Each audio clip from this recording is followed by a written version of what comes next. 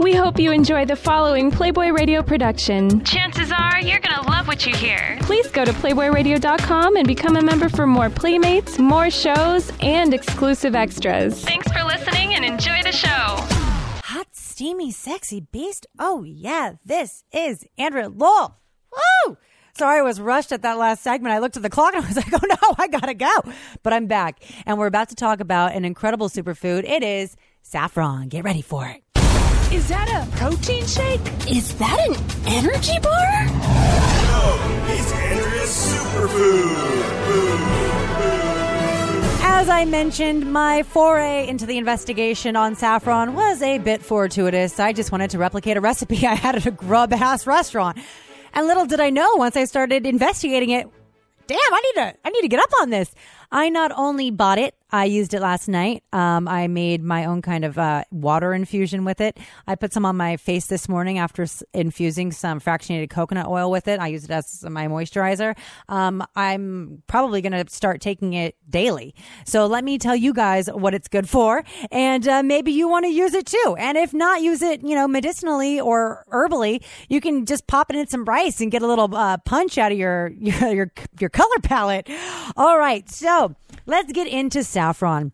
Now, the botanical name, because I love botany, I really do, is Crocus sativus. Now, saffron, this is crazy to me too, belongs to the iris family. And irises, if anyone ever wants to send me flowers, are probably some of my favorites because of the beautiful lavender, deep purple color with that pop of yellow. I've always been fascinated by irises. I think they're so beautiful.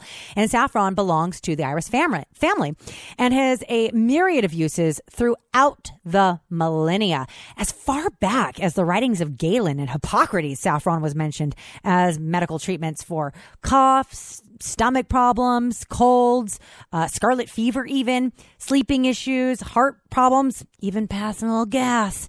It was like, what do you need? Saffron. It's kind of like a cure-all, right? Now, one of saffron's first uses was definitely dyeing textiles, fabrics, whatever, because a single tiny little strand can color 10 gallons of water with a distinctive yellow hue. Now, the strands, the stigmas themselves from the flower are a bright, bold, beautiful, deep, blood-like red, but they come off yellow. They remind me very much of iodine, not only in the way it kind of looks, but definitely the way it smells. You know how iodine is definitely red, but it leaves your skin stained yellow? Same thing going on with saffron, and I couldn't put my finger on it. When I opened the saffron spice that I bought at the store, I was like, ugh, this tastes like a medicine cabinet. What is that? Then it dawned on me last night. It smells like iodine, and it also kind of tastes like iodine. So you don't want to use it too much. So like I said, saffron is known for what it does typically to energize dishes with a pungent, earthy essence. And they've been using it all over for centuries, and they grow it all over too. But typically it's exported from Spain. Now, this is super duper expensive. As I mentioned, $22 for 0.6 of an ounce. Why is it so expensive? I don't get it. Well, because the cultivation and harvest is still performed as it was done in ancient times, by hand. Usually, elderly village women are put upon this task to remove the tiny saffron threads from each flower. The threads are the stigmas, the things that bees land on to leave their pollen on for pollination. And it can take up to 4,500 of these flowers to make up 1 ounce of saffron spice. So you have to be aware of pretenders, people selling fake saffron. If you come across saffron and it's 50 cents for an ounce, it's probably not real. So let's talk about some of the health benefits. Now, there's a lot going on here. And if you look at an ounce of saffron, and let's kind of go by it that way so we can keep it kind of on the level as far as measurements go, the manganese content is ridiculous. 400% of the daily recommended value. Now, I know no one's going to be using a full ounce, but we're just kind of taking it ounce per ounce so we can, logically wrap our minds around it. I'm not very scientific or mathematically grounded. So if we take 0.6 of an ounce and divide it by 10%, I don't know that stuff. So an ounce works for me. The next largest nutritional qualities are quite impressive, including the manganese, which is through the roof, vitamin C, magnesium, iron, potassium, B6. Now, manganese, which is by far the largest kind of quantitative phytochemical and mineral going on, helps regulate blood sugar, metabolize carbohydrates, and absorb calcium. It also helps form tissues, bones, our sex hormones. It also has vitamin C, which is an infection fighter. Iron, which purifies your blood. B6, which helps form your red blood cells and assures nerve functions as they should. Potassium helps balance the fluids in cells, which, if low, can cause really painful muscle cramps. So if you are, working out at the gym and you're experiencing cramps before, after, or during, you could have a low potassium level. So saffron contains so much. There's so much going on. And there are, in fact, hardcore scientific studies. There aren't a lot of scientific studies, but the scientific studies that have been done are at very high quality and no one can denounce them. They're really high quality. So make sure you Google and do your own research. Scientists have also concluded that saffron is a neuroprotector. So it protects your neurons. That's amazing. That's your brain, kids. So as I said, there are limited human studies on saffron, but they are good studies. They found that it can lessen depression. They did trials against placebos and different reference drugs, such as SSRIs like fluoxetine. And these studies showed that saffron at a recommended dose have antidepressant properties comparable to the reference drugs. That's nuts. These studies were conducted in Iran, which is where they produce 90% of the world's saffron. And we should never discredit these results just because there aren't a lot, because these were badass studies and tests. The antidepressant properties are related to serotonin metabolism, which is why it helps with insomnia and helps you with overeating, because reduced snacking and elevated mood are the results of increased serotonin in the body. And that leads to a lessening of sleep problems and overeating. And people don't understand how important these neurotransmitters like serotonin is to our complete well-being and health.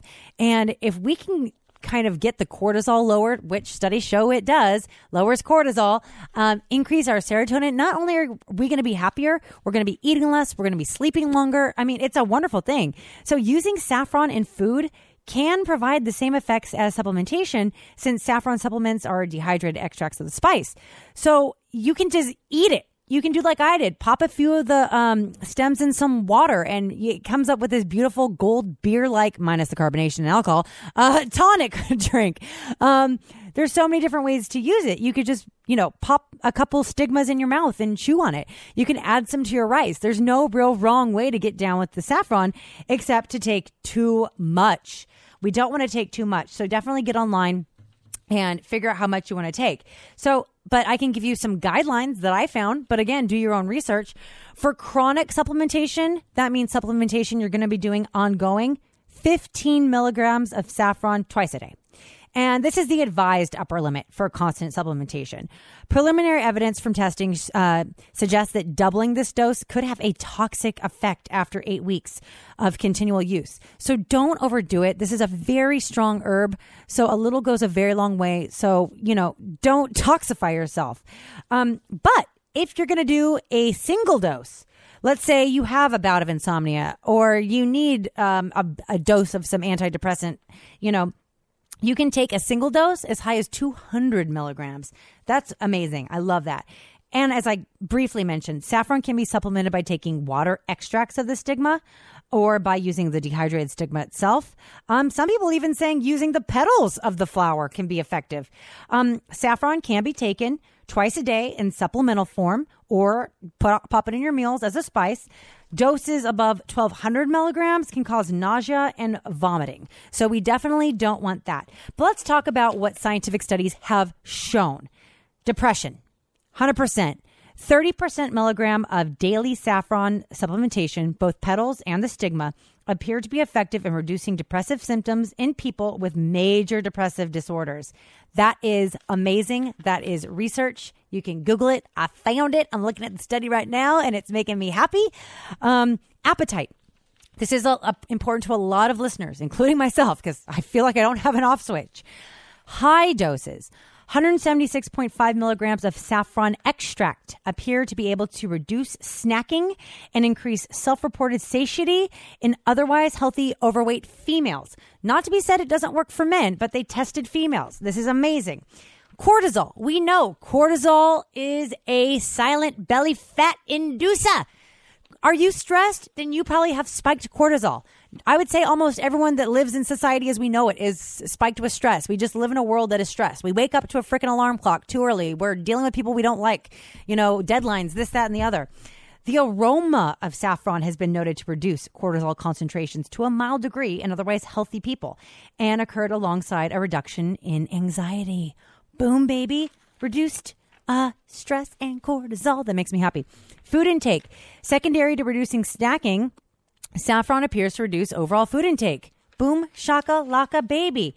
And finally, and there's so many more, just Google it, sexual function. Oh, were you enjoying that? Well, if you think that was good, you should go to PlayboyRadio.com and hear what happens next. The first 30 days are free, so you have nothing to lose. See you there. PlayboyRadio.com. Join the movement. Follow us on Instagram at Playboy_radio.